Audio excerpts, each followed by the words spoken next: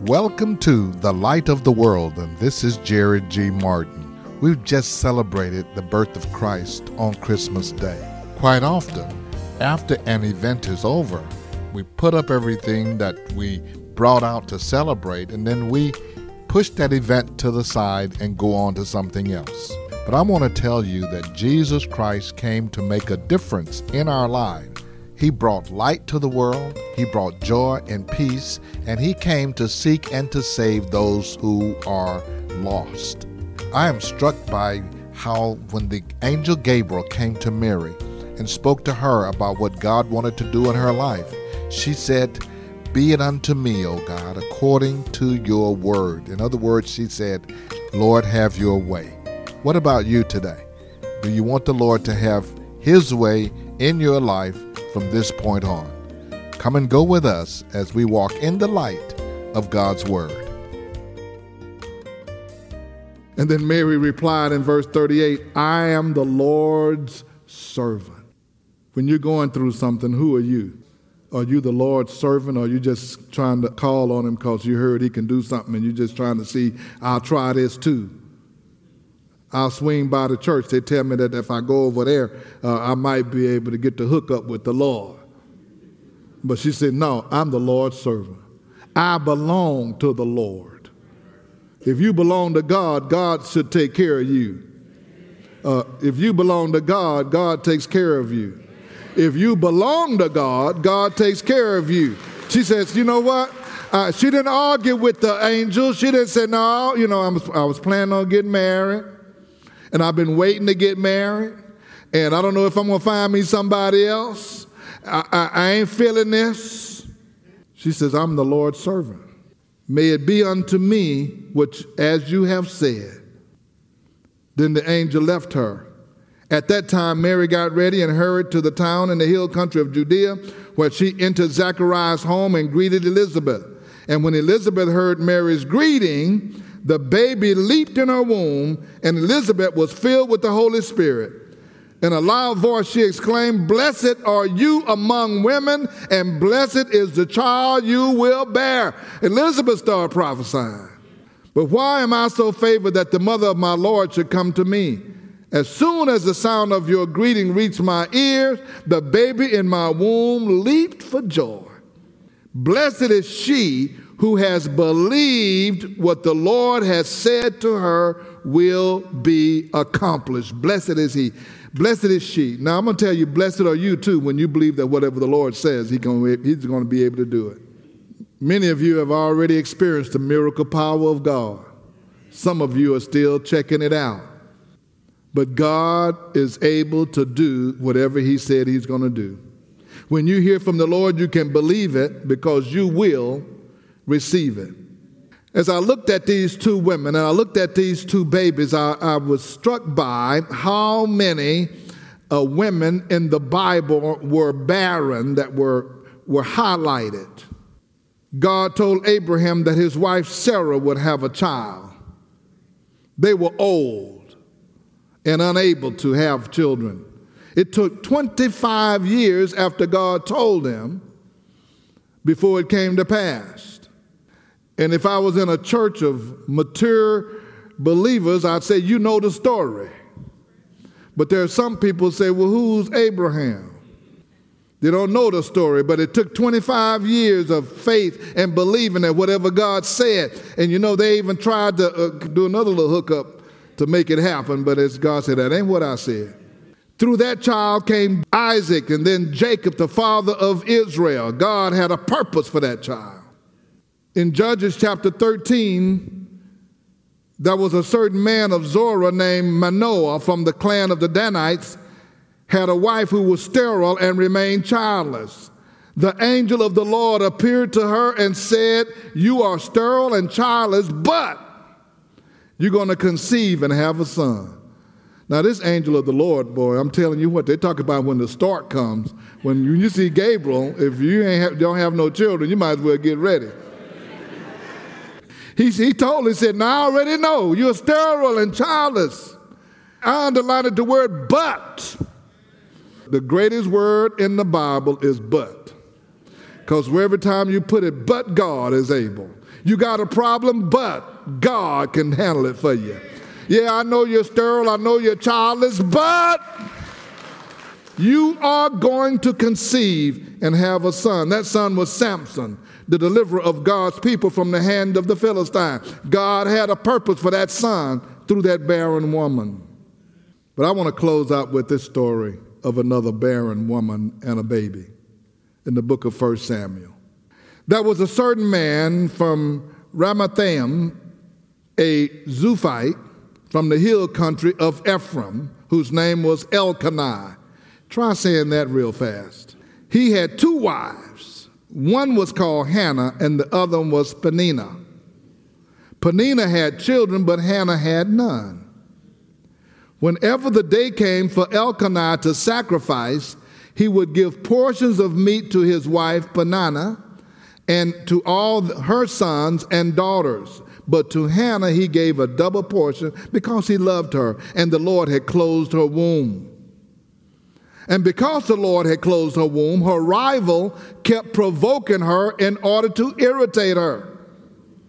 This went on year after year. Whenever Hannah went up to the house of the Lord, her rival provoked her till she wept and would not eat. Hannah had gotten to the place of discouragement.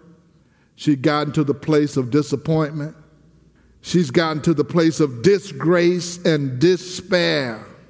If being childless was not bad enough, the other wife provoked her and irritated her and ridiculed her. And this went on not once or twice, but it went on year after year. She cried. She lost her appetite, but she never stopped going to the house of the Lord.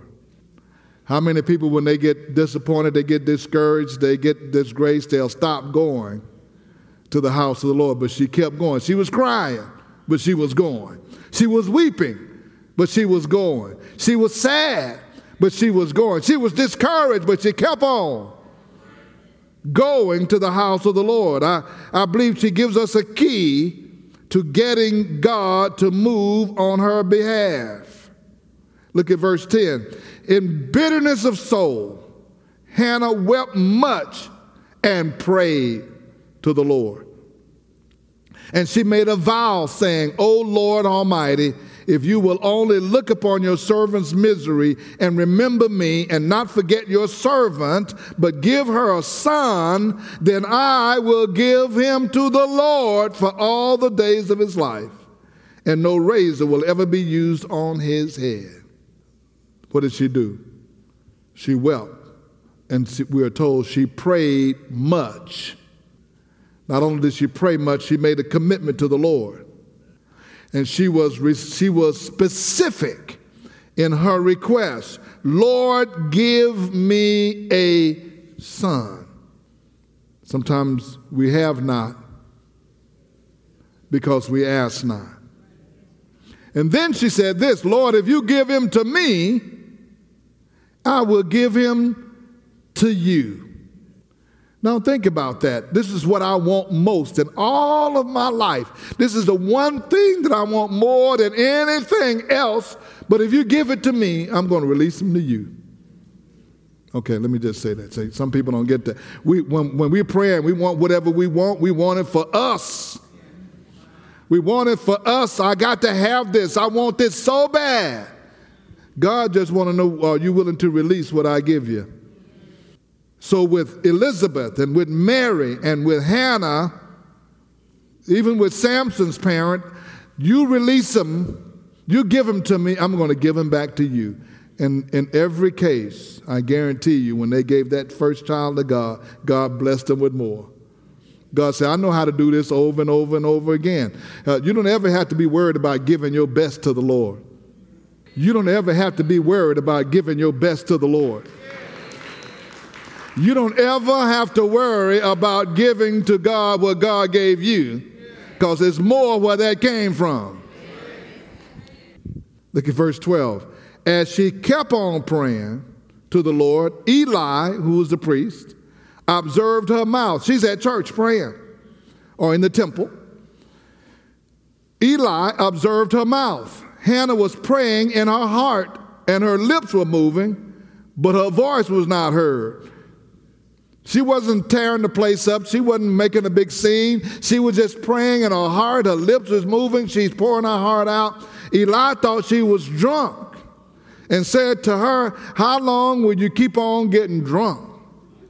Get rid of your wine." Why was she drunk? She was just pouring out before the Lord. Verse 15, she said, "Not so, my Lord. I'm a woman who's deeply troubled. I have not been drinking wine or beer or whiskey or smoking weed." Just thought I'd throw that in there because some of you said, well, he just said wine and beer. I'm trying to catch everybody. I've not been drinking wine or beer. I was pouring out my soul. I'm pouring out my soul to the Lord. I'm going to stop there for a minute. You know, there's sometimes we ask God for something, and we just like a little kid that you take to the toy store. First thing he sees, you ask for. And you just keep going down the aisle. Come on, we going. He go down the aisle, he asks for something else. And then he sees something else, he asks for that.